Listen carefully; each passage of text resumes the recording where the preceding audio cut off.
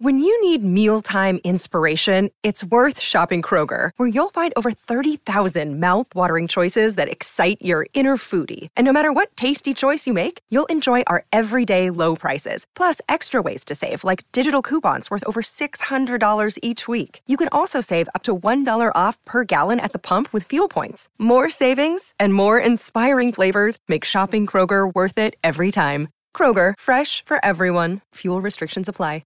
Step into the world of power, loyalty, and luck. I'm gonna make him an offer he can't refuse. With family, cannolis, and spins mean everything. Now, you wanna get mixed up in the family business. Introducing The Godfather at ChumbaCasino.com. Test your luck in the shadowy world of The Godfather slot. Someday, I will call upon you to do a service for me. Play The Godfather now at ChumbaCasino.com. Welcome to the family. No purchase necessary. VGW Group. Void where prohibited by law. 18 plus. Terms and conditions apply. Hello, it is Ryan, and I was on a flight the other day playing one of my favorite social spin slot games on ChumbaCasino.com. I looked over at the person sitting next to me, and you know what they were doing? They were also playing Chumba Casino. Coincidence? I think not. Everybody's loving having fun with it. Chumba Casino is home to hundreds of casino-style games that you can play for free anytime, anywhere, even at 30,000 feet. So sign up now at ChumbaCasino.com to claim your free welcome bonus. That's ChumbaCasino.com and live the Chumba life. No purchase necessary. VGW Group. Void where prohibited by law. See terms and conditions. 18 plus. It's time for the Between Christmas and New Year episode of the Brighton Rock Podcast. Oh yes, episode 187. I'm hosting alone. I don't have my co-host with me, but I have an able deputy who's stepped in. Haven't seen him for a few weeks, but it's a very welcome return to Mr. Robin Worley. How are you, sir? Very well. Happy belated Christmas. Yes, a Merry Christmas to all our listeners and a Happy New Year. I say all, that implies there's more than one. Sorry about that. To Mr. Joe Bloggs from wherever you are. No, happy Christmas indeed for once, because for the first time in 12 attempts, we've won a Boxing Day, on the day Boxing Day fixture, and it happens to be against Brentford, who I remember us beating at Gillingham 3-1 on one of my rare trips to Priestfield. Another 2-goal winning margin, same as then, 2-0 on this occasion, Robin. I'm imagining, because you're based in the northeast, that you didn't get down to the Boxing Day 8 p.m. fixture at the most transport unfriendly apart from public transport you're correct. In the country. I didn't make it. Yeah. Did you catch it on TV though? Yeah, I did. Yeah, I watched it. Absolutely. Managed. Good. Actually, I mean, for those of us with young kids, 8 o'clock on Boxing Day was actually ideal, because by the time they've played with their presents all day and eaten, their weight and whatever, they were both asleep before kickoff. So that is the one. Brilliant. From a selfish point of view, that is the silver lining of the kickoff time. Yeah, I mean, we have argued to death on the last couple of episodes about the ludicrous nature of an 8 p.m. kickoff. I've listened to a couple of podcasts, sort of national scale podcasts, who have both sort of quoted how ridiculous it is that any game is on that late. And in fact, we're suggesting the notion that we should go to having all of the fixtures at the same time, perhaps at 3 o'clock or 2 or whatever, on the same time on the same day, which would be interesting. A bit like end of season fixture, where it's kind of untouchable. So, because I've never been a big fan of Christmas fixtures as such. I have gone to Boxing Day games and enjoyed myself, but it's never been a big tradition for me to go. It's not something I've specifically looked forward to. No. And I'm putting it to 8 o'clock or even 5:30 would have been a write-off for me, basically. 3 o'clock would have been awkward.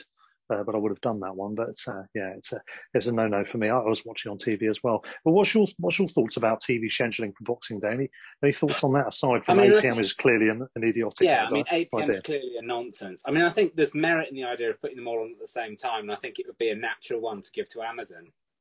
So they could show them all, and then you can just choose which one you're going to watch. I think it does seem a bit odd. And it is one of those things where, particularly now we've got full stadiums, it does lend itself to potentially giving advantages to other clubs. We were never, with an 8 p.m. kickoff and no trains and, not everyone being able to park, even without COVID, I don't think we would have had a pretty decent attendance for an 8 o'clock on Boxing Day. No, because our ground is the most reliant probably in the country on sustainable transport, isn't it? Public transport. Yeah, so it's a no-brainer. Yeah, and I mean, I suppose the other argument is you could have some games, for example, if Sky did want to cover some of it, you could have Sky having 2 or 3 games on the 27th, particularly if that is a bank holiday. At least people, isn't there? You got the run all the way through. So yeah, I just think Boxing Day. I mean, the interesting thing is that you see a lot of the media and a lot of pundits and a lot of football officials. They have a pop at any of the managers who suggest that the festive fixture list isn't, traditional and important. Klopp, being the obvious one. But on the other side, they then don't schedule it in the way that actually lives up to it being traditional and important to the fans. So you can't have it both ways. You can't say it's this really important institution in British football where everyone wants to go to the football on Boxing Day, etc., but then schedule it in a way that makes it very difficult for large amounts of people to actually attend. Absolutely. Really. And the crowds from various reports I'm hearing, anywhere between, I mean, some people are saying it's as low as 10,000. I don't think it was that low, but I think it was probably somewhere in the 14, 15 range, I would guess, maybe slightly more. But that is a massive drop-off. That's nearly 15,000 or maybe more than 15,000 people that didn't show up. As you said, various reasons are to blame for that. But if you're going back to original traditional fixtures, you could say, well, we should be playing a game on Christmas Day and a game on Boxing Day, which would be even more detrimental to my attendance chances. Yeah. In fact, I reckon Christmas Day you get a load of people. It's a good excuse to in-laws are coming round. Oh no, got to go to the football. Sorry. Yeah, got to walk off the 8 billion calories you've just absorbed. And that sort of thing. But interestingly, 8 p.m. on Christmas Day would probably be a more popular slot. Yes, yeah, probably would. Because you've had your Christmas dinner, you've had a few beers already, pile off to the football. Yeah, so do 8 p.m. on Christmas Day. I'd be up for that. I can't say I would, but nonetheless, who knows? Anything's possible now, isn't it, really? Well, the game itself, I mean, just to go through it, we had a reasonable lineup this time. We had Sanchez in goal, Lamptey, Webster, Byrne and Cucurella as the back four. Midfield, we've got Lallana and Mwepu, Moda and McAllister making a start, which was interesting. A player I'm a big fan of, and I think we'll go on to talk about him in a minute, but I thought he gave a good account of himself. Argument for starting next game. Trossard further forward with Maupay. And of course, those latter two scored the 2 goals that made the difference in the game. We only had one booking, which was Webster, and the subs, for what it's worth, is Grosh, Sherpen, Alzate, Welbeck, March, Richards, Leonard, Turns, and Ferguson. So again, some youth on the bench. And of those, of course, we saw Grosh, Alzate, and Welbeck come on in due course for Lallana, McAllister, and Trossard. So that was the general background lineup, stats, and so on. And yeah, I mean, the game it started well. I think certainly we were better in the first half than the second, much like the Wolves game, but with very different effects and outcomes. 50% possession each way, which is unusual for us, win, lose or draw. We usually have more possession. We had 15 shots to their 16, Brentford's, 5 on target to their 6. And they had more corners than us as well. So, yeah, the stats would suggest they had a good share of the game, but I think they were chasing the game from the point where they gained all the stats that make them look favourable in that little readout there. What did you make of the game? Because I thought the first half, Robin, was pretty good apart from the goals, obviously. And I thought we played well. I think we did as well. I think we benefited from the fact that they had both of their first choice wing backs not playing. And particularly on the left side, I think he was making his debut. I forget his name. Yes. Apologies, everyone. Yeah. But yeah, he was making his debut. And I think they then had Canos playing at right wing back, which is obviously not his natural position either. That's right. Normally plays and further I think forward. It showed because they gave the ball away quite a lot, particularly in those wing back channels. But yeah, I think we played very well. It was like you say, it's the pattern of a lot of our games recently. But obviously, the obvious difference was that we took a couple of the chances. Sanchez didn't have an awful lot to do in the first half. Concerns, well, not concerns, but I mean, there's still an issue around our defending of set pieces. We did look a bit vulnerable in the first half to a couple of corners. But yeah, I think we largely played very well. They helped, as I say, but they seemed to give the ball away quite a lot, which, having watched them so far this year a few times, was quite uncharacteristic for them. If you read their forum, their fans were particularly scathing about the nature of the first half performance. not much you can do about the selection. Obviously, I think Rico Henry was unwell, I think. So, but it was more the sloppiness of their performance, which, I mean, I guess you're going to explain by there's probably combinations in there of people who've not played together. Some people haven't played at all in the team. So it's to be expected, but we uncharacteristically for ourselves took advantage on a couple of occasions. But yeah, I mean, first half was very good, really. Yeah, absolutely. Completely agree with that. I think we were missing some key players still, although we're getting more towards full strength. But of course, we were still missing Dunk, and we were missing Duffy as a possible filler, and also, of course, Bissouma, who had to serve his suspension. So we got through that unscathed. I have to say, though, our missing ingredients were replaceable with like for like, of sorts at least. So I guess we were better able to absorb the changes, particularly at centre-back, because you've got obviously Byrne and Webster would have played at some point together, either in a 2 or a 3. And, the rest of the team is still in shape. So that's fine. I thought Mwepu in particular had a really good first half. I did claim him to be man of the match for me. There's a few candidates, so we'll get into the whole breadth of the game in a minute, but I thought Cucurella was close behind. You could argue the case for McAllister, who I mentioned earlier, and a couple of other players as well besides, who I thought had very good games. But I think certainly in that first half, I think we were looking on top, and Mwepu was running things.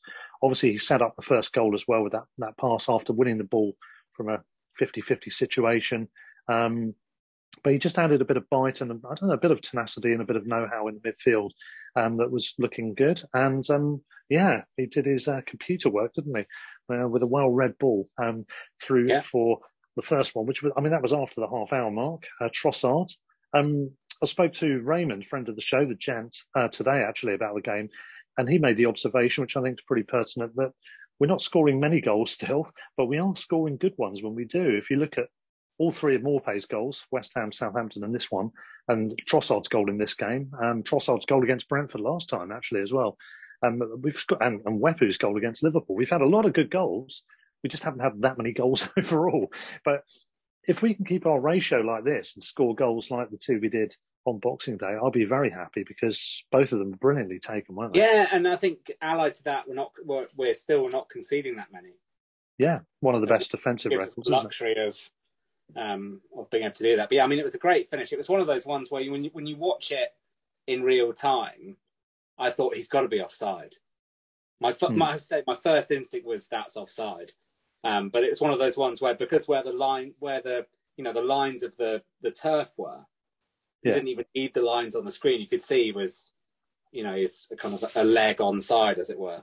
But I think it's a really difficult finish. It looks really easy. It looks like he's just, dinked over the keeper. He's got to realign his body.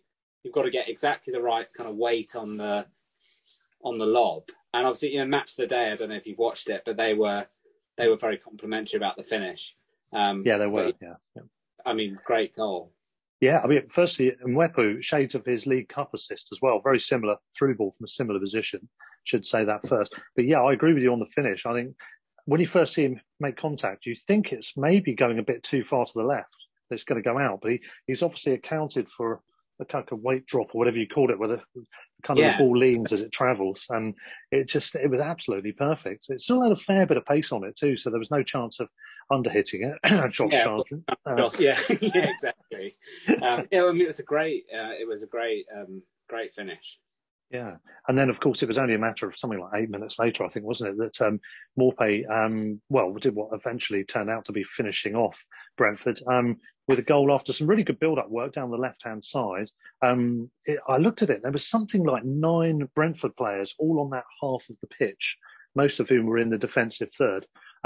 So they'd all been drawn over. We were playing quite intricate football in a short space. Looked like we might give it away, as we've often been want to do from time to time, but we managed to get it through.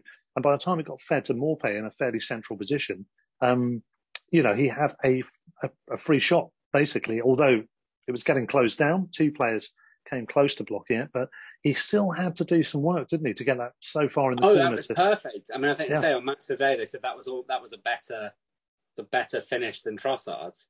Yeah, because there was pressure on it. And the keeper's standing that side of the goal anyway, and he still gives him he's getting nowhere near it. Yeah, really delicious, wasn't it?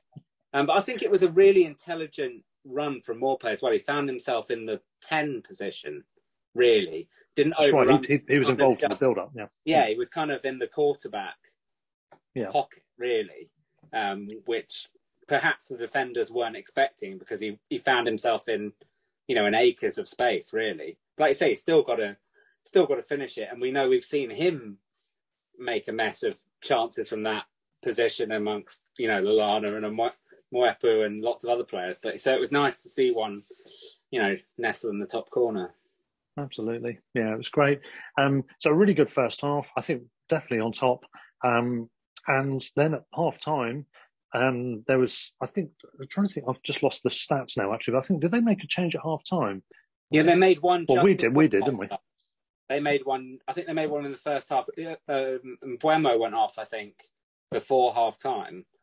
Then they made a second one at half time, I think. Which was Welbeck coming on, wasn't it? Time. And obviously we made, Trossard for Welbeck at half time, wasn't it? Yeah, that's right. Yeah. So Trossard, I've heard Graham Potter say somewhere in one of the interviews that he was feeling a small pull or kind of something possibly. So it's precautionary more than anything. So obviously wise to do. I'm guessing the plan was to get Welbeck some time, but not as much as 45 minutes. So he did say the implication, the way he said it, he got a good 45 minutes. And the implication in his eyes was that it was a bit more than planned. Obviously would be, wouldn't it really, when a player coming back from injury. But the fact he's supposedly got through the 45 okay could bode well. There's talk of having discovered the true root of Welbeck's problems in regard to his hamstrings. And obviously he's had the operation, he's gone through that, and he's come back over a period of time. Now, I don't know, I don't want to get our hopes up too early with Welbeck, but maybe this is a positive new dawn for him if he can stay fit.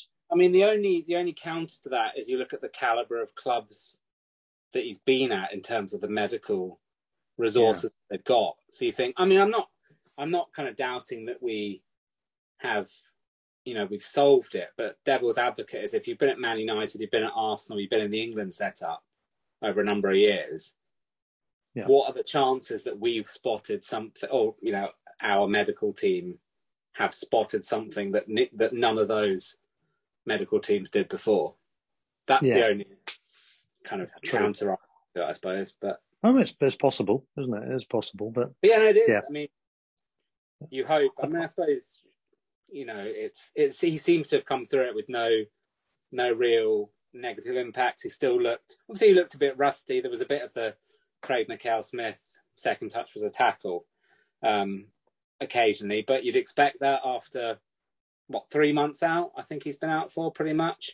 But he looked. I mean, he didn't look off the pace too much, I don't think, from an actual physical, speed point of view. So he's obviously come through it with minimal complications, you'd expect. So we'll see. Which is great. And I think the other thing is, obviously, we talk about Maupay. A lot. It seems like he's taken. You see, he's very much a confidence player, and as such, I think those sort of players always take things to heart a lot. And you can sense from interviews, both when he was getting his equalisers and also since, everything seems to be about responsiveness with him, and he very much is an emotional player, isn't he? I'm obviously delighted that he's gone on a run now, because he missed the Wolves game. He's on a run of 3 goals in consecutive games. Yeah, all of which were good finishes, showing his confidence. But the fact he's, a lot of the shushing, the cupping the hands, it's all about kind of really feeling the moment for him. Yeah, it's quite interesting. I mean, from a motivational point of view, you wonder, was it worth? I know it was only a minority of Albion fans giving him some stick, but then you think it's kind of worked, hasn't it? From a kind of motivational point of view, it's worked. But yeah, I think you're right. I mean, he is clearly one of those strikers who really needs to be thriving from goals, and I think he looks a lot more confident. There was that period when he wasn't scoring, where he was really missing. Was it the Leeds game where he missed that absolute sitter? Yes. I think it was, wasn't it? And he had a tame shot later on as well, straight to the goalie. Same game. No, it's very cliched and it's very obvious. So when strikers aren't scoring goals, obviously they're not going to look as confident, and they're not going to be, as decisive in their decision making. But he is, it was a great goal. It was a really good finish. And I think both of those goals, if Man City had scored them or Liverpool had scored them, people would be raving about them, both of them, really. Yeah. It was a shame in a way that the game, for once, it wasn't for general selection reasons that we were on last time Match of the Day. It's because of obviously the late kickoff, the editing and everything. But it's a shame it didn't get more analysis. But it certainly, at least they showed and appreciated the goals. I do think with Maupay, that Leeds game, I think it was, he played really well apart from those chances. I think it was the Leeds game I'm thinking of. So his general work is okay, and his general work and his overall finishing is appreciated by the vast majority of Brighton fans. Obviously, people get frustrated when there's a lean patch, which all strikers are going to go through. Yeah, Harry Kane's just come through that as well, hasn't he? To be honest, and it's great that he's come through that. But I do think it's great that we also have, hopefully, Danny Welbeck as somebody to take the weight off the shoulders a little bit, and to have filled in, for example, in the Wolves type games where Maupay's out because of COVID, or it could be another reason, suspensions or whatever else. If we do need at least one more of those players in, obviously the transfer window's coming up, and we'll probably talk about that a bit later. But we do definitely still need another striker, even if Welbeck is able to stay fit all season. But it's good that for his part, Neil's getting the goals. He's up to 7 for the season now. We're talking about. We quite often, you hear people quote 20 goal a season, and we've quite often said 20 goal a season is a ridiculous figure. Nobody, apart from the very best players, get that. However, 15, he's currently on course, I think, for exactly 15, isn't he, on average, as it stands, given that he's had a lean patch already this season, and given that we might be getting strength that might help enhance his play in the second half, who knows? There's every reason he could do that. He's up to... Well, I think all his goals have been in the league now, and I think he's on 7. I'm not sure. He's got 7 for this season, which puts him on 25 Premier League goals. It was only a couple away from Glenn Murray, I think, in terms of top division goals. I think it's 2 away or something like that, 2 or 3 away. He must be close to Murray's tally. Yeah. And even if he doesn't get 15 or 14, if he gets 12, well, that's better than he's done in the previous 2 seasons to start with. In a season where he's had a lean patch. So not bad going, really, given that we don't create as many chances at the moment. So I think lots of positives there. The longer he can stay confident, the better, absolutely. With his goal, by the way, we should give credit as well to Modder, who got the assist, of course, for that one. We haven't mentioned that so far. So Mwepu and Modder with the assists. Yeah, lots of M's involved in the goals at the weekend, which is nice. Other results going our way as well. We were able to bounce up 4 places in the table. I think it was back up to 9th. Yeah. And we've still got a game in hand on some of those teams around us as well, which is great. So, that bodes well. We've only been outside the top half, I think, for a week or 2, and half of that was due to us not playing a game on one occasion. So, those 3 points are very, very timely, aren't they? For no matter how long this record's gone on, the fact is, at this stage, if we haven't got a win by now, this would have started to get both frustrating to a larger degree, but also worrying because you wouldn't Chelsea have away. To go into the turn of the year, would you? Yeah, Chelsea, we never get anything away. Everton, we never get anything away. Yeah, no. But I suppose the other points to mention are that Sanchez was back to his, well, not best, but top performing. Yeah. From a kind of shot stopping point of view, Cucurella's clearance off the line was remarkable. Oh yeah, that was brilliant. Has ridiculous hair, and you've got no idea quite where the ball's going to go when he heads the ball. Even when he's heading it, you don't know if he's heading it. It's a bit like bit like one of those kind of medieval maces, isn't it? You're never quite sure where it's going to go. And they did put us under a lot of pressure. I mean, they had absolutely 3 pretty good chances there, so arguably they could have won the game. Sanchez, you mentioned, there's 2 saves in quick succession, wasn't there? There was the first shot, which I think took the deflection. He managed to steer it with a slight change of direction thing off his foot, and got it top of the goal, so to speak, sort of wide and higher at the goal. And then shortly after, he makes a save diving to his right at the cost of a bang on the shoulder to the post to save another shot just after that, both of which were really top class saves. They're really good. And I think he went flying in for the Cucurella clearance. He went in, and I thought he was going to get to that. Yeah, it looked quite decisive, to be honest. But luckily, we had Burn and Cucurella going in, and Burn didn't get in the way of Cucurella. Being so tall, I thought he was actually going to be detrimental to us clearing that. Yeah. And I think, Sanchez's distribution, I think there was a pass, particularly in the first half as well. So I think not that he's had a particular bad blip, but there have been slightly kind of hairy moments. So it was good to see him back, get a clean sheet. Obviously, another clean sheet, and look slightly more solid with it as well. Yeah. It's, it has been called into question a little bit, hasn't it, in some quarters? I think Peter's mentioned actually on here that he's not been at his best, and distribution has been part of that. I do think the distribution was back towards its best, and again, it's probably confidence, isn't it, involved in that.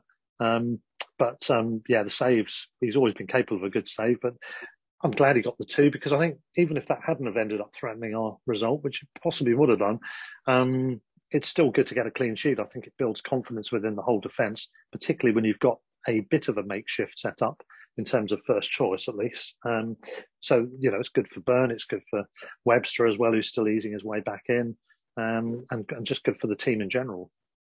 Yeah.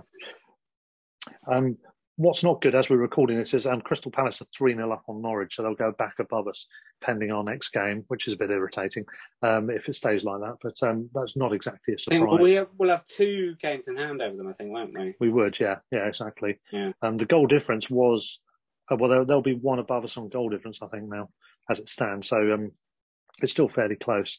But in terms of, you look at the table, I don't really see us troubling the relegation spots at all. But Norwich losing again, their defence looked absolutely woeful. And Newcastle, I didn't watch the game, but they appear to have been a bit unlucky. They played a still abject Man United, even under the new guy, Ranić. They went a goal up with a cracker from Maximan, and then they conceded a sloppy equaliser. They could have grabbed it right at the end, but didn't. In the end, that's 2 points dropped from the winning position. Oh, and there was also just right after the start of the second half, so Maximan missed an absolute sitter. Should have been 2. Yes, yeah. So, and then, of course, he and Wilson have both gone off injured. They both pulled up, which is never a good thing. It wasn't a contact injury. And they're saying Wilson might be 2 to 3 months. So Maximan maybe not as bad as that, but it's looking worse and worse for Newcastle, isn't it? Howe hasn't been able to make an impact. Same with Smith at Norwich. Those two are looking ever more likely to go down. The only downside from an Albion point of view, as I said, I don't think we can get anywhere near those guys anyway. But in a way, probably more of an issue is the fact that Newcastle, the one area they didn't particularly need to strengthen in this window coming up is up front. Now they might feel they do, and that could maybe see them fishing in the same pool as us. For strikers, I'm talking here, obviously. So it's that could be irritating. Yeah, I think the other thing about the Newcastle game or Newcastle situation that's worth reflecting on is the fact that they've not had any games postponed. So they're one of the few that's played 19. And obviously, they're the one club, we want them to play as many games as possible before the transfer window. So that's worked out nicely. And on the flip side of that, you've got Burnley, who are now virtually 4 games behind. And they've got a very small squad indeed, in terms of strength and depth. So it's going very well in terms of, obviously, we're 2 behind, but Burnley are another 2 back. So you've got one club who we want to get lots of games out the way and for them to lose or not win, and that's happening. Burnley will struggle, I think, having to play. They're going to end up... There's going to be a patch of the season where they're going to be playing a lot of games in a short space of time, and I'm not convinced their squad can handle. No, I agree with you. I think the 2 different situations, Newcastle and Burnley, are both favourable. I agree with you on that. And what did Burnley do? They're the right side of the transfer window to address the issue. But do they bring in a load of loans? They're not going to compromise their overall policy and sign loads of players now, particularly when they're under threat of going down, and everyone will be on a new Premier League contract. So do they get people on loan, and can loan players do well enough for you? Do they have their heart in it? Maybe this is their season to go down. Watford, as we speak, are losing 3-1 at home to West Ham, so they're still deep in trouble. And Leeds have played most of their games. I think they've got 1 in hand on Newcastle, for example, I think it is. But they've played most of their games, and they're shipping goals all over the place, really. Yeah. So interested what's going on down there. Around us, though, we're back above Leicester for the time being, which is great. They've had a lot of injuries, to be fair to them, but we've had some as well. Let's be fair to ourselves as well. Exactly. We've had a few. Not the media ever mention it, but no, not us anyway. I think actually having the Man United game postponed in particular was a bit of a help, because I think our defence for that game would have been slightly below par. Horrendous. Probably the best way of saying it. But yeah, I mean, we're absolutely fine. I agree with you. I can't see us being sucked into it, but there is an element of we've got to be wary about. We've got to keep a kind of a weather eye on things. So based on that, it's nice to see, Newcastle struggling, Burnley struggling, Norwich struggling, Watford struggling. To be honest, I think it'll be 3 from those 4. Yeah, I think Leeds will probably have just enough to not go down. I think it'll be 3 from those 4 that will probably go. Yeah. All right. Yeah.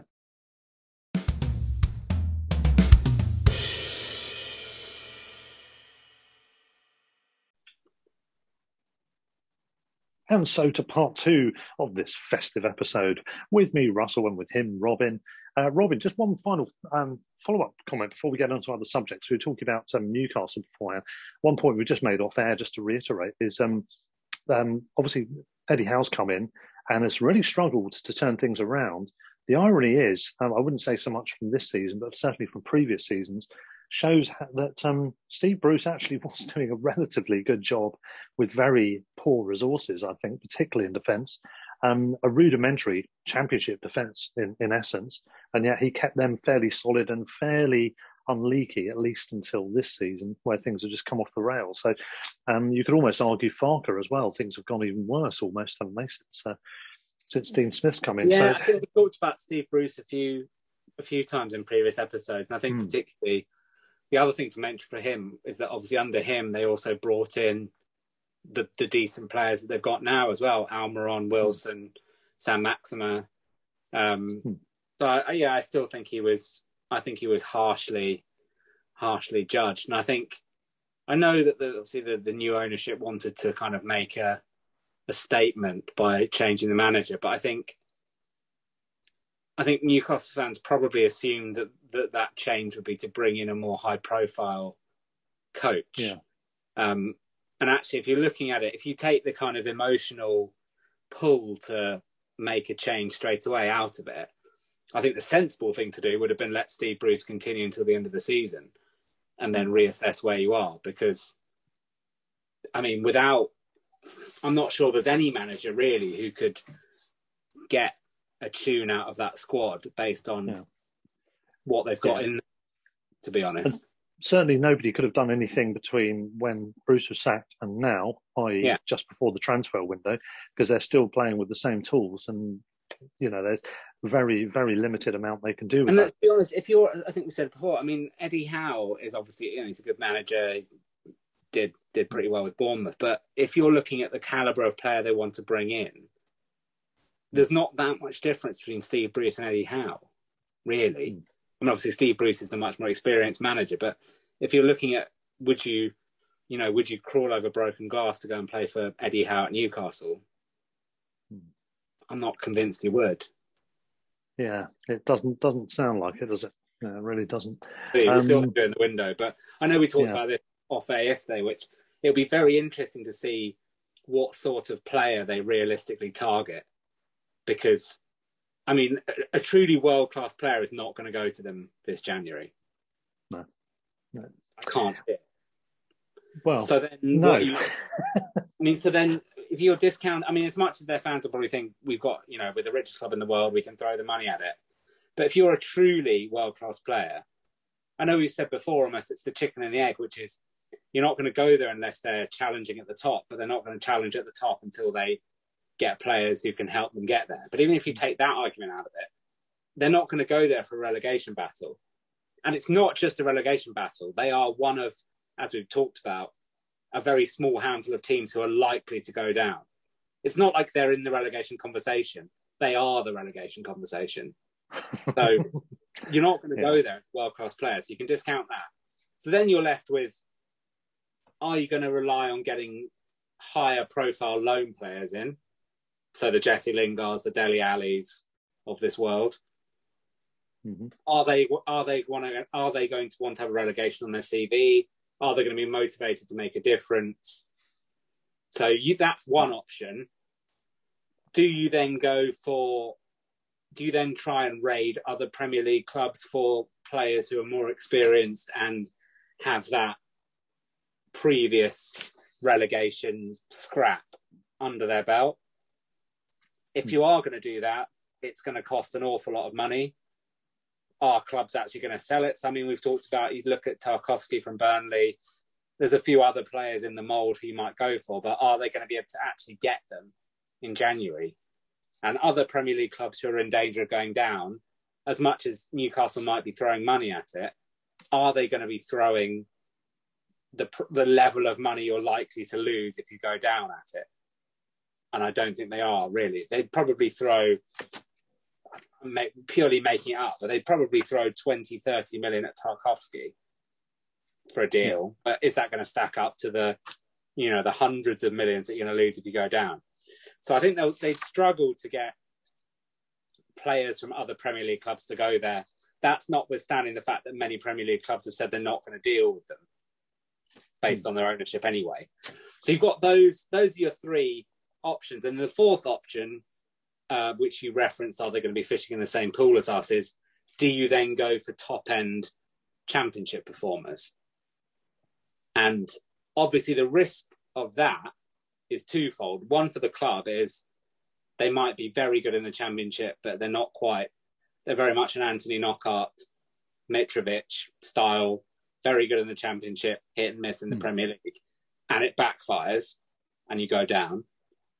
Or from the player's point of view, you leave a club at the top end of the championship to go to one who then goes down, and you miss out on being with your previous club and getting promoted to the Premier League. So all of those options aren't favourable for Newcastle, really, unless I'm missing an obvious kind of group of players that I've not mentioned. But as I look at it, I can't see any of their potential options being immediately favourable. And you add on top the fact that the January window is one that lots of managers don't really like doing business with, either selling or buying. So it makes their job even harder, I think. And then obviously the one group we haven't mentioned is, do you look abroad? Which again we know is very hit and miss. We know this from our own experience. Yeah, for simulation time. Whether they settle. For every Pascal Gross, there's a Jurgen Locadia, isn't there? So it's a gamble. So they've got no surefire remedy for it. And the other final bit is you can sign someone in. I mean, you'd imagine that they'll be trying to do most of their business fairly early on in the window. But you've still then got to give a player 2-3 weeks potentially to get up to speed, by which time you're another 3 or 4 games down the road. And as you said, they've already fulfilled all their fixtures so far, so they're already about halfway through, aren't they now? So I think they're in deep trouble, really. And it's one of those situations where it doesn't actually really matter how much money you've got, because the set of circumstances dictate that actually you're not a particularly attractive option. Yeah. If anything, it's detrimental, because it just might mean you spend more money on those players that may not do the job. I mean, if they stay up in the summer, they become a very attractive option for lots of 100%. But at this moment, no. Yeah. Well, on the subject of fishing in the same pool, that subject, that notion, looking at the Albion, we do need a striker. We might be clashing with Newcastle over striker options. The advantage we have got, as you said, is how deeply in the mire they are versus our situation. Particularly getting in the top half helps, going into, or being near the top half going into the transfer window, depending on how things go in the next game or two. But we're looking at, there's been a lot of rumours about Ben Brereton Diaz, the fairly recently capped by Chile international. Now, he's a bit younger than I realised, because it feels like he's been around for ages. He was the guy at Forest, wasn't he? He was. Imagining. He broke it for us as like a 17-year-old. Ah, right. Yeah, he's still only 22. I mean, he looks like he's got that slight chunkiness that some championship strikers have got. He's a bit unfashionable, but he is on absolute fire. And given his age and the fact that he's clearly playing with confidence, maybe he's not a bad option, and he's been rumoured to be one of the people we might go for. I wouldn't half mind him, to be honest, given the form he's on. Given the situation we're in, maybe we might do an Albion and sign him and loan him back to Blackburn. Of course, Blackburn wouldn't want to sell him, so that might be a condition for signing him. It might be worth going for that anyway.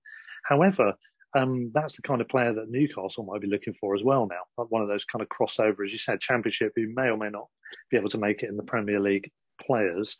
Would you like to see him in? Is there anyone else you'd see from the Championship who's feasible? I think he'd be a good signing. I think we would have. There's obviously a very good relationship between ourselves and Blackburn, given the recent loan. I mean, obviously Christian Walton's been there in recent years. This season, there's Khadra and Van Hecke both there as well. So I'd imagine in any kind of negotiation that would give us potentially a bit of a foot up. The obvious is, as you say, they're having a very good season, and are they really going to want to lose someone in January who's scoring the lion's share of their goals? But as I said, the fact that we're not obviously in a relegation battle, if you're looking from the player's point of view and he's saying, well, I definitely want to be playing Premier League football next season, that's going to be the key element of it. Yeah. So am I best served staying with Blackburn or going to a more established Premier League club? That's where I think we might have a bit of advantage. And I think we've said it over the last few seasons, particularly, that we just needed to make that step. It's not a massive step, but you're taking yourself one move away from relegation, and suddenly it opens up a different echelon of player for you, because they're not thinking I'm going to make the jump up and then potentially I could be going down as Blackburn are going up next season. With us, it's not as much of a risk this year. No, that's right. I'm not going to totally commit. I'm not totally committing. That's not just in case. But you know what I mean? It does. No, that's a really good point. It does give us as an example. It's someone who, and actually you look at it and you go, well, Blackburn are having a good season, but they're not running away with the division. They're probably going to be in the playoff conversation. Yeah, they might be in the automatic conversation, but we know how much of a lottery the playoffs are. Yeah. And as you said, I mean, I was thinking, you mentioned about the preferences of choosing us over Newcastle if it was down to the player. But yeah, that's a good point about Blackburn wanting to keep it. But would he be so unhappy to stay and miss that opportunity to go to a club that is fairly established in the Premier League this season? If you look, not even if you could guarantee Blackburn were going up, it would still, I would say, from the player point of view, in terms of longevity in the Premier League, prefer to move to Brighton than Blackburn, because the chasm between the Championship and the Premier League is such that even if they did go up, there's a very, very strong chance they come straight down again. The other thing is his international career as well, isn't it? Yeah. Which is, honestly, I know he's getting picked for Chile in the Championship, but it's going to surely aid his longevity in the squad. Particularly if other people come on the scene. Yeah. Chile, Yeah, so it's an interesting option. I mean, we've mentioned others. I mean, there's kind of workman-like strikers that could be fillers, like Kiefer Moore that I mentioned. There's Lewis Potter, who hasn't quite done enough yet, I don't think, to really be one of those the next Bowen or Benrahma or whatever. But he's a good player. I'm impressed with him, and there's some other exciting prospects coming through elsewhere, up and down the divisions. But I think he would probably be the preference. I think he fits the mould of our recent signings, which is he's the right age. He's early 20s. He's been performing at the top end of the Championship. Yeah, he would count. And he probably fills that role of the centre forward. We keep getting players that are around there, but not really number 9. He's going to be in the kind of 20-25 million pound bracket. So there's the potential for a profit if he goes on to become, prolific. He would still count, I'd imagine, as homegrown. Yeah. Passport. So absolutely, he ticks all. If you look at the kind of Maupay, Webster, recent signings that we've made, they're very much along the same kind of lines, aren't they? So yeah. The other question, of course, is Mitoma. He's been firing still. I think last count I checked, USG are now 7 points clear. He scored again, I think, in a game that ended, I think, 3-2 at the weekend, I think it was, or last time anyway. He's doing really well. They're doing really well. The paradox, of course, there is that he's doing so well that they don't really, I wouldn't have thought, want to lose him halfway through the season, a bit like the Ben Brereton Diaz scenario. The complication of, the intrigue, of course, being that it's the same ownership, or well, thereabouts. So would he want to cut off one avenue to feed another one? I think, was it you? Somebody made a joke about, are we going to end up being their feeder club? It could be the other way earlier. It's an intriguing one. I mean, he's doing he's more of a wider attacker, isn't he? Is he? I mean, I said that there's been talk about us exploring it, and I think it's not a guarantee that he'd get a work permit. So I think it's more in that kind of Alexis McAllister. See, the rules have shifted slightly since Brexit, which has made certain things possible that wouldn't be before. But I don't think I think he was recently called up. I think he recently had his first Japanese call up in either one of the summer or the autumn windows. But I don't think necessarily he'll be nailed on for a work permit. But I might be wrong on that. But I think it's one of those ones where we're probably looking at it. We'd be unwise if we were just ignoring it. So it's probably more we're taking a look at it.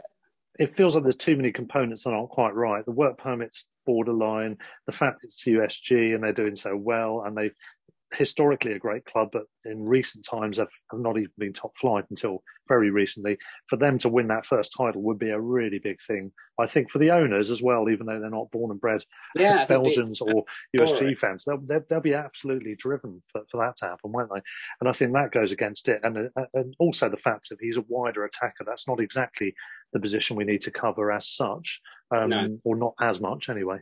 All of that lends itself to thinking, well, maybe not yet. And obviously he's doing it in Belgium. Can he do it here? Probably a greater measure is a player who can score as many goals as Brereton Diaz has done in one season in the Championship. Making the step up to the Prem might be a better measure or a lesser risk in the short term, perhaps you could say. Yeah. Well, what about the transfer window? Just one other word on the transfer window. Anybody else you'd like to see a sign in this window, either kind of positionally or specifically for an individual? I do think... What about midfield with the African Cup of Nations, for example? Yeah, obviously Basuma's going. Alzate's back. Yes. A bit of a benefit. The only... I think central midfield, because actually if you look at wing-backs, we've now got a decent amount of cover. Solly March can cover across both wing-backs. Midfield's an interesting one, because you've got Modder that can... We're quite fluid in central midfield, because at the one end you've got Modder who can fill in. You've also got McAllister, Mwepu, the slightly more attacking-minded players who can also slot in there. There's a question about, could Caicedo come back if we needed another? Could we recall him? I don't know. Is he one that you could recall if we needed somebody else? I don't know. I mean, central defence there's always a question mark over there, because see, Dunk is out for certainly until the kind of mid to late Jan. Duffy, is he unwell? Is he injured? He's obviously, as much as he's come on and done a good job this year, you get the impression that he's still not someone who Potter would probably naturally gravitate towards picking on a regular basis. Yeah. Webster's obviously great, but he's dropped out a couple of times on different occasions for injuries, maybe related to each other. But Veltman, So then, and Byrne he's one of those players where he's not really naturally a centre back, but he's not really naturally a left back either. So he's another one we think. So probably, if anything, I'd like to see us potentially get someone in to cover centre back. I mean, the interesting one. I mean, Nat Phillips at Liverpool is apparently available for 15 million. Yeah, and not bad. Yeah, again, homegrown, bit of experience playing in, top end of the Premier League, Champions League, etc. So he's a player who could come in and be a kind of mid to long term solution. He wouldn't necessarily be a stopgap in there. Obviously, he He's comfortable on the ball. He come from a Liverpool system that is, I'm not going to say, directly comparable with ours, but is along the same kind of lines in terms of needing players to be comfortable on the ball and positionally very aware and quick to respond, close down danger, etc. So he's one who has said he wants more first team football and is available at a reasonable fee. So he would be one that I wouldn't be too unhappy if we were to get in. Yeah, he's a good option. Of course, we've got youngsters coming through as well, such as Roberts and obviously Ostergaard. We're still wondering what's going to happen with him, and Van Hecker at Blackburn. I don't know if we've got a recall clause, but whether we want to do that as well, particularly if it might upset a possible deal for a striker. But there's all sorts of connotations there. One thing I do think, you mentioned McAllister, I do think having McAllister, who's able to fill the number 10 role as well as he did on the weekend there, is definitely a bonus. I've always rated him. I think he hasn't had a very consistent run in the team. I don't think he's helped himself on some occasions where he's just had off days and when he has had opportunities to play. But he looked really good in that game, and I think he's definitely better in that position, isn't he, than Deeper? Although, as you said, he can fill in if necessary. But maybe that would also help us in terms of our attacking lines, because if we've got an option of Trossard or McAllister to play that role, safe in the knowledge that Trossard can play with Maupay quite often because we've got backup for Maupay, then that opens up options a lot more. But I don't think whether we that need be Welbeck or... I mean, I don't think we need a huge amount, really. Obviously, and I mean, I think if we were to only get in a centre forward, I say only, like we haven't been looking for this for 5 or 6 years. We'll just pop to the shops and get one. Yeah, just come back with an oven ready Premier League centre forward. In the Boxing Day sales, yeah. Yeah, but I think we don't need a huge amount, I think is that's right. The bottom line. Yeah, agreed. And yeah, I think that kind of sums it up really on that score. If anyone's got any suggestions who they think we should sign, you can always contact the show. On that note, Twitter. I was going to say, this is a slight Sorry, tangent, go on, but I did see the story on one of the websites where they were looking back to fans, just when you're saying fans send in suggestions. There was an article about previous instances where fans have basically scouted players for clubs and sent in suggestions of, I'm on holiday, I've just seen XYZ play. Yeah. You should go and sign him type thing. And there was one that I wasn't aware of, which is a Middlesbrough fan was on holiday in the north of France and went to see Kante play for Caen. Yeah. And he tweeted Middlesbrough to say, I've just seen this phenomenal player playing for Caen. In I think they're in Ligue 1, probably at that pay. Go and check him out. And I think the club sent back a kind of, we'll pass it on scenario. And then obviously never followed it up. Well, it's funny you should mention that, because I emailed the Albion about the very same player, having seen him on TV in a couple of games, and he stood out both matches. I thought, this guy looks good. I'm sure the Albion know about him, but no harm in sending an email. And I sent it to the club. I got a reply, I think, from Darren Rack. I'm not sure he's with the club anymore, but I think it was something to do with the recruitment side at the time. And he sent a message back saying, we always welcome suggestions from people, so thanks for that. As long as you're not an agent touting for an extra or some sort of thing, some comment like that, which was fine. And he did say he's aware of. I mentioned, I think, 3 or 4 players on the email. Actually, I can't remember who the others were now, but he was the standout one, and he did say we're aware of them all. So that's probably true. But the fact that you think, what price could you have got him from Caen? And of course, he went to Leicester, didn't he? Shortly after that, it's gutted. Anyway, especially when that he was quite shone. interesting. Yeah, but also.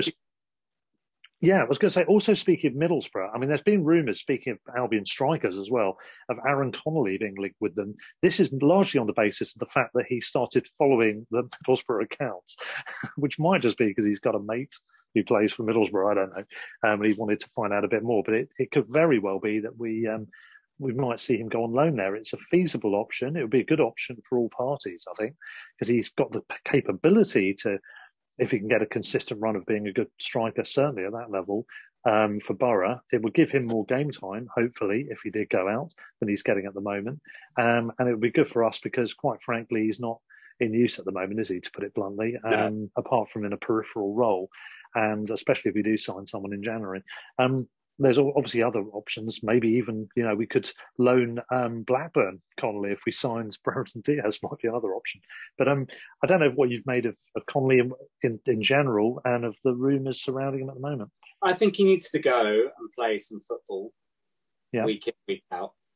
Because actually, if you look at his senior career, he's not done that so far. So he needs to go and do that. It's not going to be in the Premier League for a number of reasons. Yeah. So I think he needs to go and play for a club towards the top end of the Championship to go and actually see if he is capable of performing week in, week out. So a club like Middlesbrough would be a good shout. They're there or thereabouts in the playoffs. Chris Wilder, I think, is the kind of manager who he needs or would need scenario. He's obviously not going to take any nonsense, I would imagine. And obviously we don't know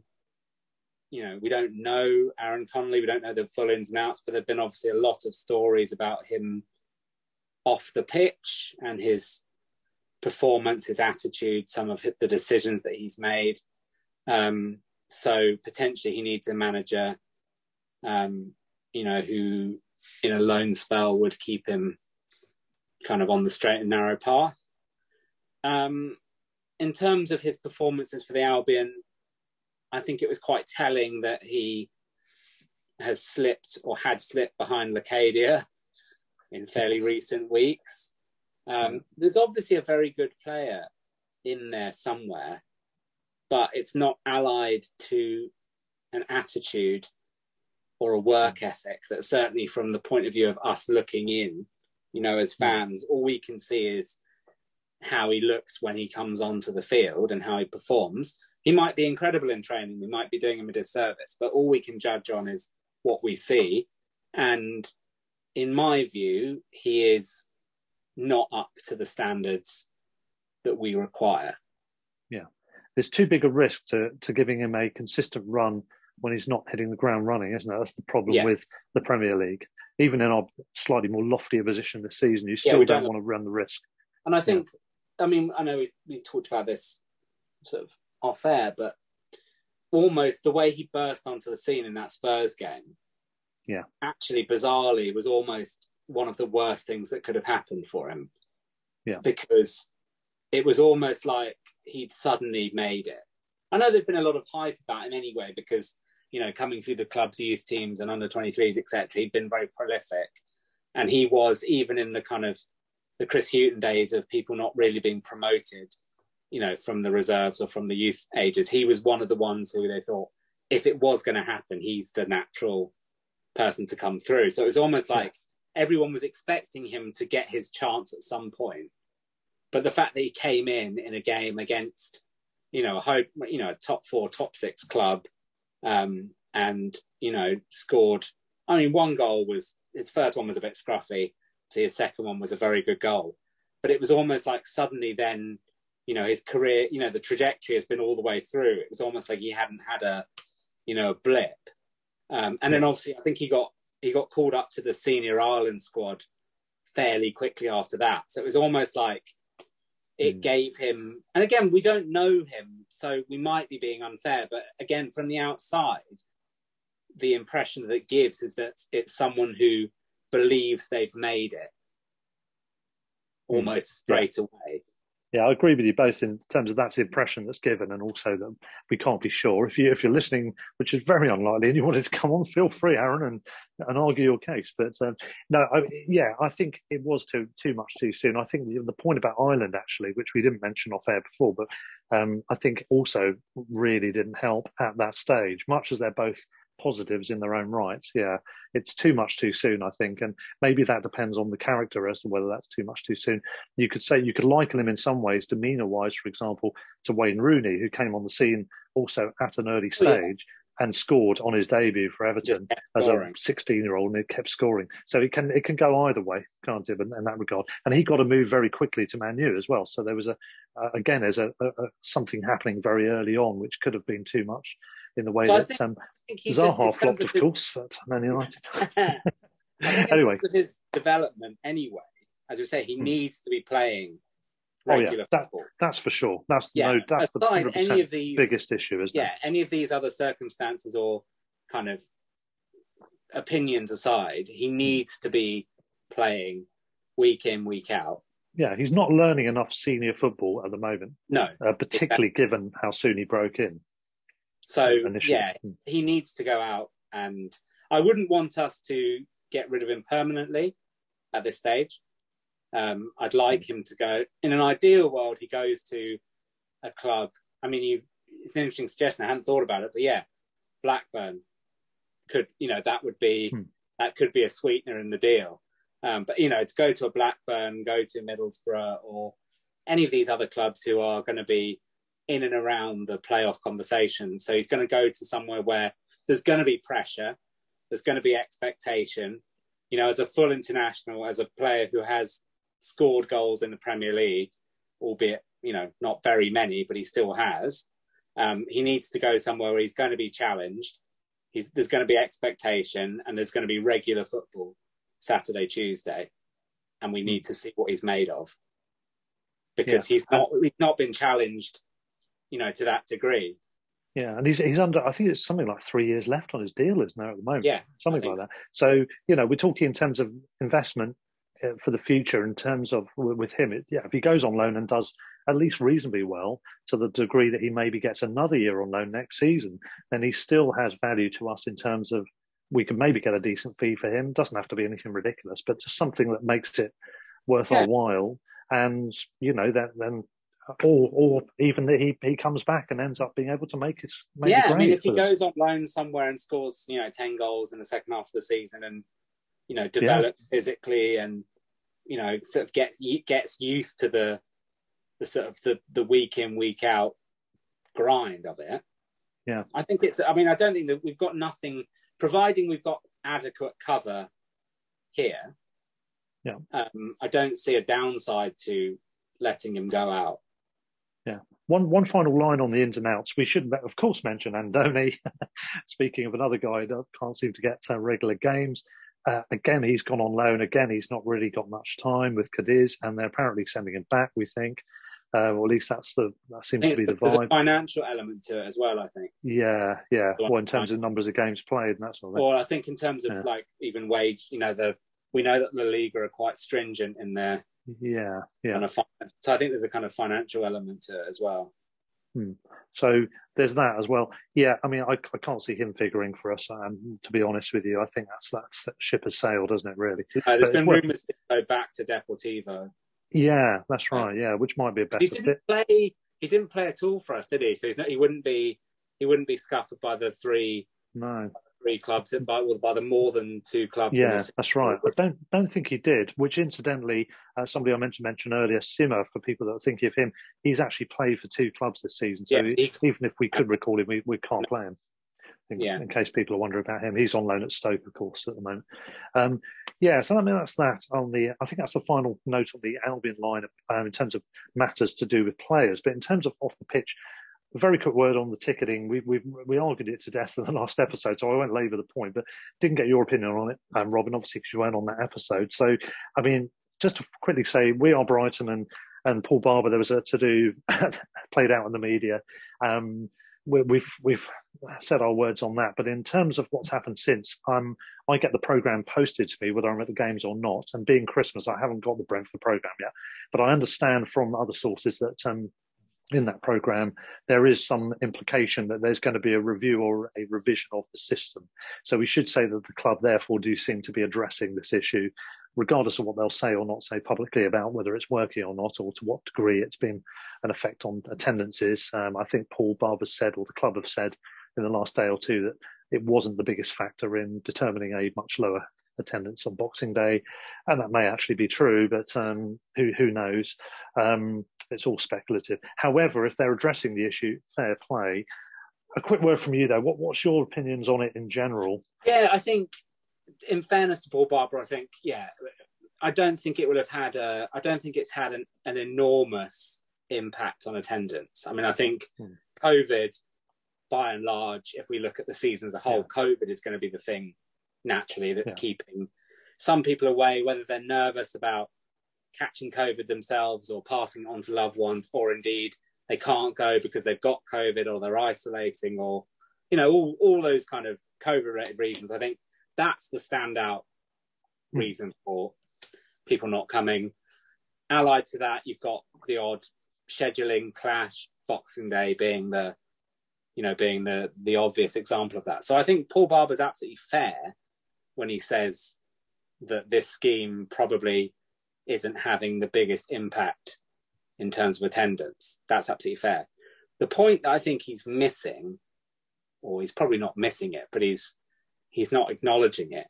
It's actually the goodwill element, the kind of PR, fan engagement angle of this, which I think is what the club have not quite got their messaging right when it comes to it.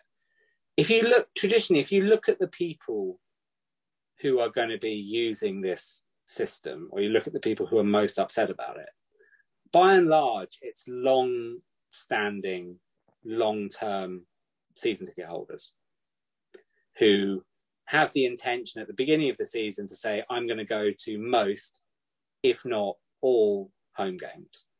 Yeah. And if there's which is my category. Yeah. As well. And I think that's the people, because there's going to be lots of other people who have probably made the decision, you know, if I can't go that many games, I'm just not going to renew. You know, if your work circumstances have changed, or you've moved, or whatever it is, your financial circumstances have changed, you're just going to give up your ticket. So you're looking at people who are intending to go to most, if not all, games. Yeah. So, and a lot of those people are long-standing with Dean, Goldston, Gillingham. You know, they are long-standing fans who we probably know personally. We know a lot of people in that category. Yeah. So it's just this idea that, you know, and it's this kind of intangible thing, which is that a lot of people have probably been introduced to the Albion through tickets being passed on to them for odd games here and there, be it at Withdean, be it at Priestfield, probably not so many at Priestfield, to be honest, but, you know, Withdean, Goldston, at the Amex. It's almost like, from a club's point of view, it's almost like the fans are doing some of their marketing for them with this odd game. You're passing it on to someone who loves it and decides they want to get a ticket and they're going to bring their kids and, you know, whatever it is. So, one, you're missing this opportunity to let someone effectively try this out, probably free, because if you're a season ticket holder, certainly I do. You know, if I've not been able to go and I've passed my ticket on, I've never taken a pound, you know, I've never taken any money from anyone. It's more just... And you've given it to someone reliable as well. Yeah, exactly. You know, it's about being responsible, isn't it? Yeah, but you're... In my mind, I don't want to make money from it. I just want the seat to be used by someone I know, and someone I know would enjoy the game.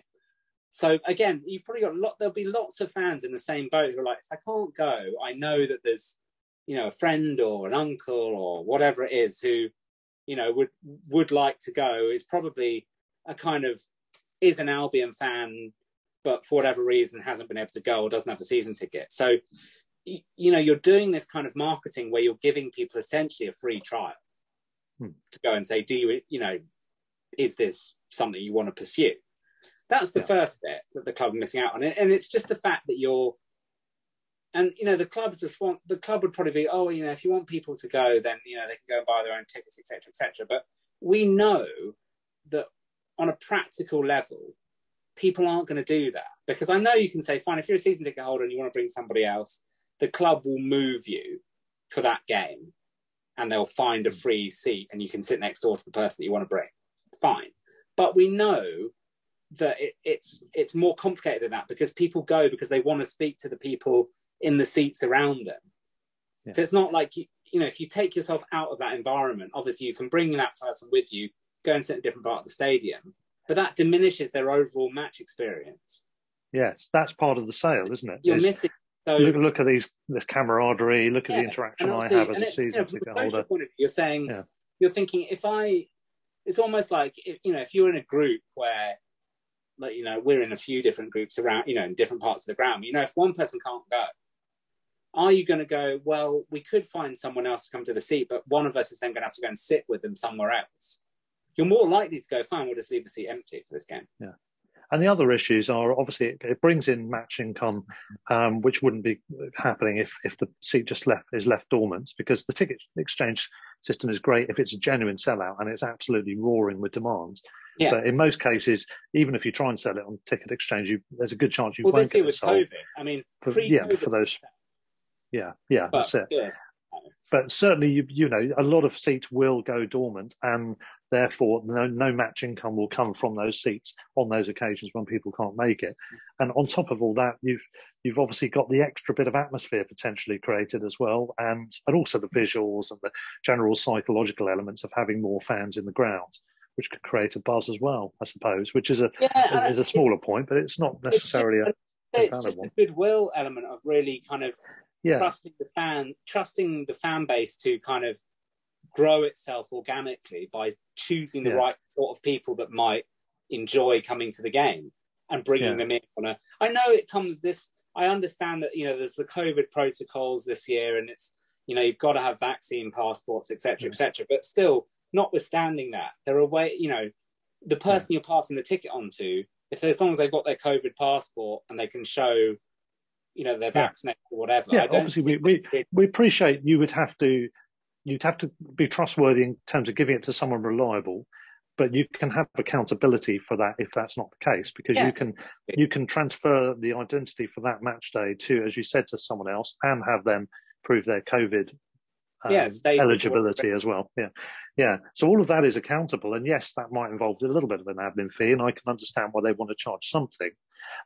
So that's fair enough. But I think 25 plus 20 for one transaction, you know, it will put off some people. That's 100% guaranteed. How many is the question? Yeah, I mean, how many is the question? And I think I just think that the amount of money that they'll make from the scheme and from the associated admin costs versus the kind of the damage to goodwill, particularly amongst, you know, the kind of the longer standing fan, it just seems quite short-sighted. It seems like a very short-sighted commercial decision.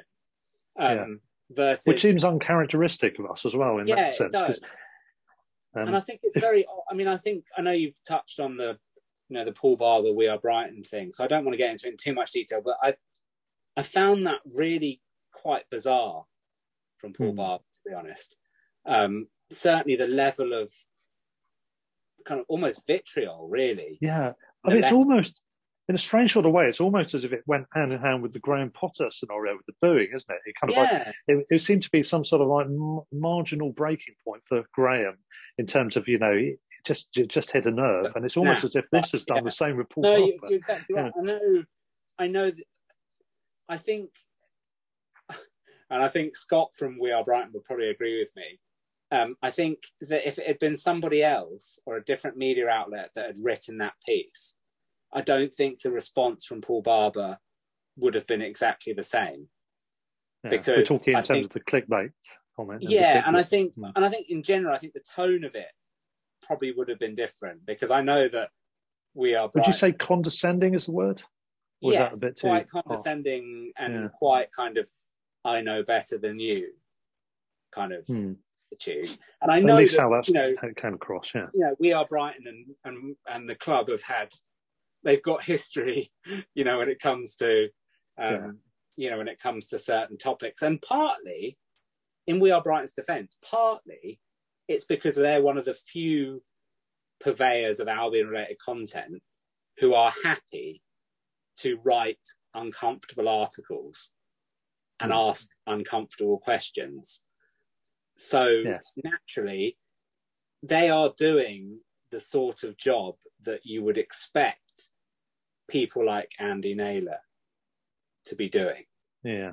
And the point that Scott from We Are Brighton has made is that if you look back to the Belotti and Archer era, it's, if you didn't have fanzines and the local paper asking the kind of questions that We Are Brighton are asking now, albeit on a smaller scale and about issues which are, you know, not along the same lines in terms of gravity, we know what can happen when questions are shut down by the club. I'm not saying it's a different regime now. It's a wholly different way the club is run. But the overarching point is that if the club try and stifle debate about any issue, particularly an off-field issue, we know that that can be something quite damaging. Yeah. But I think it's odd. Yeah. I was saying it's odd given that the club are very keen to remind everyone how aware they are of the recent history and the fan involvement in saving the club, etc., etc., etc. It seems quite odd that they're almost trying to shut down the debate. Yeah. I know it's not an issue related to, you know, anything as severe as that, but it's the point that almost a legitimate media outlet, which actually We Are Brighton are, given the number of followers they have, they've been they've been in existence for the last 10 plus years. I mean, they were certainly in existence when we were in League One. You know, so they've been around for 10 plus years, and actually they are a legitimate outlet. So to almost try and shut down what was quite a legitimate, albeit uncomfortable, topic for the club is a bit, I'm not saying it's a dangerous precedent, but it's something which I had hoped the club had moved away from doing. Yeah, I mean, it's valid points, because things can be going as well as you want, but you can't rely on them always to be going well, and you need to have that sense of democratic process as supporters should things not be going right in terms of expressing views, etc. Not having, for example, one of those guys getting banned for saying too much, that sort of thing, which happened at Oldham, albeit they've actually retracted those bans now at Oldham. But anyway, but you don't want that kind of situation, because who knows what the future holds, maybe long-term future holds. It's true. To be fair, you know, Paul Barber, from what we said about this article in the programme, it sounds as if they are addressing the issue. And I wonder if actually they were already looking to address the issue before that article was written. And perhaps if that was the case, that might have led to why Paul seemed to be so spiky about it. Maybe. Just say in your letter, you know, we're looking at it. But that's not exactly. We know that's not his style in terms of length of reply. But I just think the tone was off. And to be fair to him, over the time that he's been at the club, and I think I've been pretty complimentary about him in general on most of the ones that I've been on where we've talked about him, he's got most things right. And he's always, most of the time, he's got the tone right and all of that. I just think this is, and perhaps that's why for me this sticks out, is that this is such an uncharacteristic, from my point of view, such an uncharacteristic response. Yeah. Perhaps that's why it sticks out in terms of being a bit odd. Aside from certain semantics, for example, customers, which he's addressed and he's gone away from, and certain things, which are slightly more amusing elements like the bottle tops debate and things like that. Aside from that, he's been pretty good on all matters, for there or thereabouts. There might have been individual scenarios where there's something happened which may have caused some issues, but generally he's been pretty good. On this one, it's a bit odd. Interesting, just one other point on this. You may or may not know, but being a member of Seagulls Over London, well, on the committee actually for them, we've been dealing with the club in terms of signing up to a supporters clubs scheme, all under one umbrella in one sense, which is to have everybody kind of unified in certain respects in relation to our dealings with the club, which I don't particularly have a problem with at all. But I know one club, I think it's the supporters club, which is not technically called the official supporters club. I think it's just called the Albion Supporters Club or something. I think they've expressed some sort of reservations about wanting to just buy into that completely and not have a sense of independence of, you know, entity. And I think we feel the same as well, generally speaking. It depends on what the relationship is. Yeah, exactly. In our case, it's about getting guests. And I think if it was, if there's any kind of, and obviously, you know, I'm talking totally hypothetically here, but if there's any kind of move towards, you can't say this or ask that, otherwise you'll have your, you know, access restricted type thing, then I think that would be quite a That's where it would be an issue. Yeah. That would be a bit of an issue. But I think it's more likely to be, like you say, if you're associated to the club in a semi-official way, which all the sports clubs are, then obviously you need to be, you need to behave in a certain way. You need to because you're effectively, of course, almost like an arm of the club. So you need to be, the way that you even present yourself online, the language you use, etc.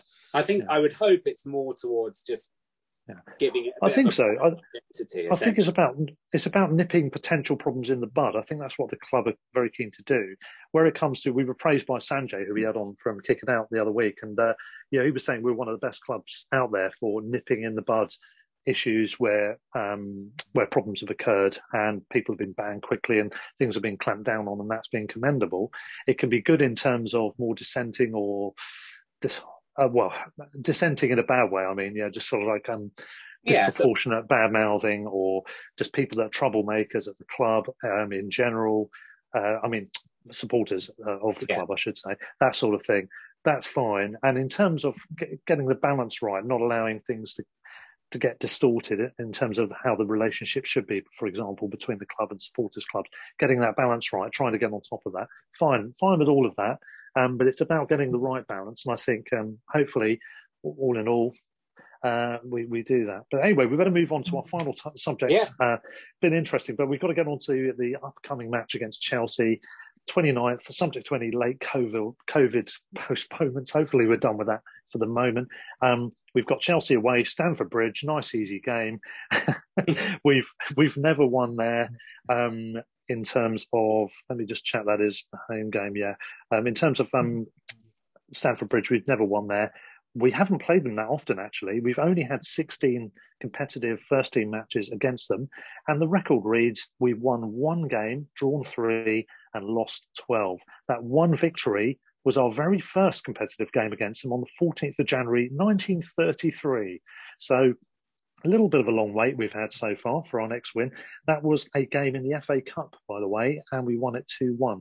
We then drew the next game, actually, in 1967, and then lost the return game at Stamford Bridge.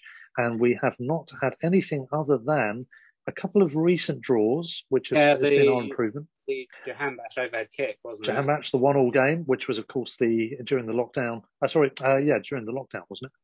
I think. Oh no, before the lockdown. It was in that season, but it was in the January. It was like it was an early year. Yeah, kind of similar time of year, wasn't it? And then, of course, we drew with them at Stamford Bridge on the 20th of this year, which is our most recent game against them. Unless, of course, we're counting the European champion winning game where we beat the then European champions in that friendly in the Annex. What was the score? The last time we went there? 0-0, apparently.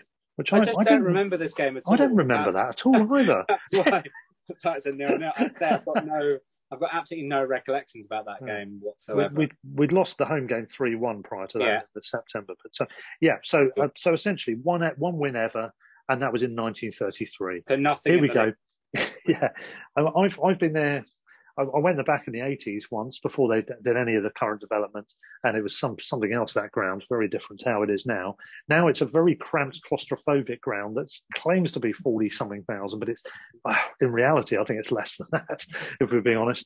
If you go in the lower tiers, dreadful views. You stand up and can't see the pitch. Sit down and you can't see anything because someone's standing up in front of you. Crazy in some of those low areas. Been on the upper tier more recently. I don't know where we are for this one, actually, because someone else got a ticket for me. But I'm hoping we're going to pull off a result here. Could we get a second successive draw? I think maybe we could. I think the win is a long shot, and I think the likely result is still going to be a defeat. Yeah, they've been a bit hit and miss, haven't they, lately? Yeah. I mean, they've had... I'm with you. I think they did. Obviously, they won at Villa, didn't they, the other day? And Lukaku came on and made a difference. And I think it'll be a tough bet.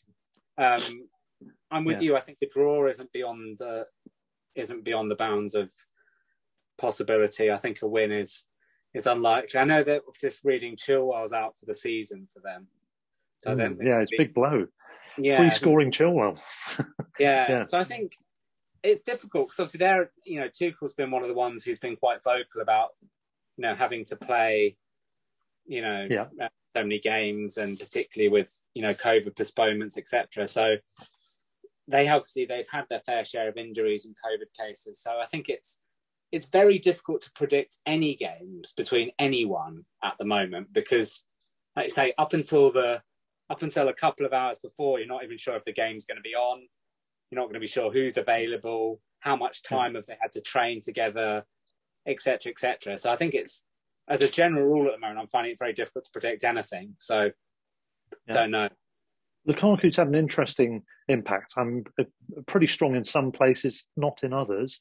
There's certain other players like Havertz have seemed to not quite get to the top levels. Chilwell has been great and has scored a few goals, but he's out, as you said now. Mount is always a big threat. That's one for sure. I noticed people like Barkley have been getting in the team recently. That's partly due to numbers, I'd imagine. They've got a pretty solid outfit. Tuchel's a pretty good manager. They're very well organised, and obviously they're very hard to beat at home, not just for us, for anyone. But I think Burnley got a draw there quite recently. Yes. So it's feasible. If they could do it, we could do it. I mean, I don't see it being a particularly high-scoring game. Cue us now losing 5-0 or something. But I think it would be, I don't think a draw is beyond bounds of possibility. I fancy a potential draw in the emotional stakes, but I'm going to say 2-1 Chelsea is my prediction. But I think there's a very good chance I might get that wrong in a good way. Let's hope so. I mean, we're bubbling with confidence. We've got one win against... going into it off the back of a win, I think it makes a big difference, because it now becomes... I mean, it was going to be it's a free hit game anyway, but coming in off the back of a win and various other results going for us in, for some of the other teams down towards the bottom, it becomes even more of a free hit, I think. So yeah. So fingers crossed we can get something from the game. I'll be at that match. I'm looking forward to it. I've had a cold over Christmas, which I was worried all the way through was going to be what so many people I know have had, which is positive tests. Luckily, I haven't had so far. So all being well, I'll be at the game tomorrow night, which I'm looking forward to greatly with a good bunch of friends. To those I know that were going to come and couldn't because of positive tests, I sympathise with you guys. My heart goes out to you. Hope you're able to enjoy a win, at least on the TV. It is on TV, I think, isn't it? Isn't that on Prime? Yeah, it is on Prime. Got this whole round. Yeah, and it's a 7:30 kickoff, I think, isn't it? An earlier one, which means, and curiously, both. This is pretty unusual, but Brentford, which is a fairly close by neighbouring club, have got their game kicking off exactly 45 minutes later at 8:15. Presumably, this is something to do with TV as well, which is interesting. Two fairly local games, home games, on the same night. Is it unusual for them to be both at home on the same day? I'm not sure, probably, but maybe. Certainly, I was thinking this, since they've been in the top two divisions, I would imagine policing levels might have to be bigger or whatever. I'm not sure, but I can't see any trouble anyway. But it just seems unusual to have that. But we can catch the whole of the second half of a match if we come out with the game. Feasibly, yeah. But if you had a ticket, you could even get on time to see the end of the match. Which I will not be doing, of course. But anyway, on that matter, Robin, I think that covers it. Your prediction for the game, are you going to throw in an actual score prediction, do you think? Yeah, I'm going to agree with you. I think it'll probably be 2-0 or 2-1 Chelsea, but I'm not ruling out a 1-1 or indeed another 0-0. Yeah, okay, doke. Well, on that note, we shall finish. So thank you very much for joining me, Robin. It's always a pleasure to see you. Yeah, it's been a while. To you and to all our listeners, as I've said before, Merry Christmas, but also a very happy New Year, because we may have another episode before the New Year to review the Chelsea game. I'm not sure if we will or not. It depends on logistics. But if we don't, I'll take this opportunity to wish all our listeners a very happy 2022. There's certainly plenty of room for improvement in general, isn't there? Even though the Albion themselves are doing reasonably well. So on that matter, I'll sign out in the usual way by saying, stand or fall, up the Albion. Sports Social Podcast Network. Lucky Land Casino, asking people, what's the weirdest place you've gotten lucky? Lucky? In line at the deli, I guess? Aha, in my dentist's office. More than once, actually. Do I have to say? Yes, you do. In the car before my kids' PTA meeting. Really? Yes. Excuse me, what's the weirdest place you've gotten lucky? I never win and tell. Well, there you have it. You can get lucky anywhere, playing at LuckyLandSlots.com. Play for free right now. Are you feeling lucky? No purchase necessary. Void where prohibited by law. 18+. Terms and conditions apply. See website for details.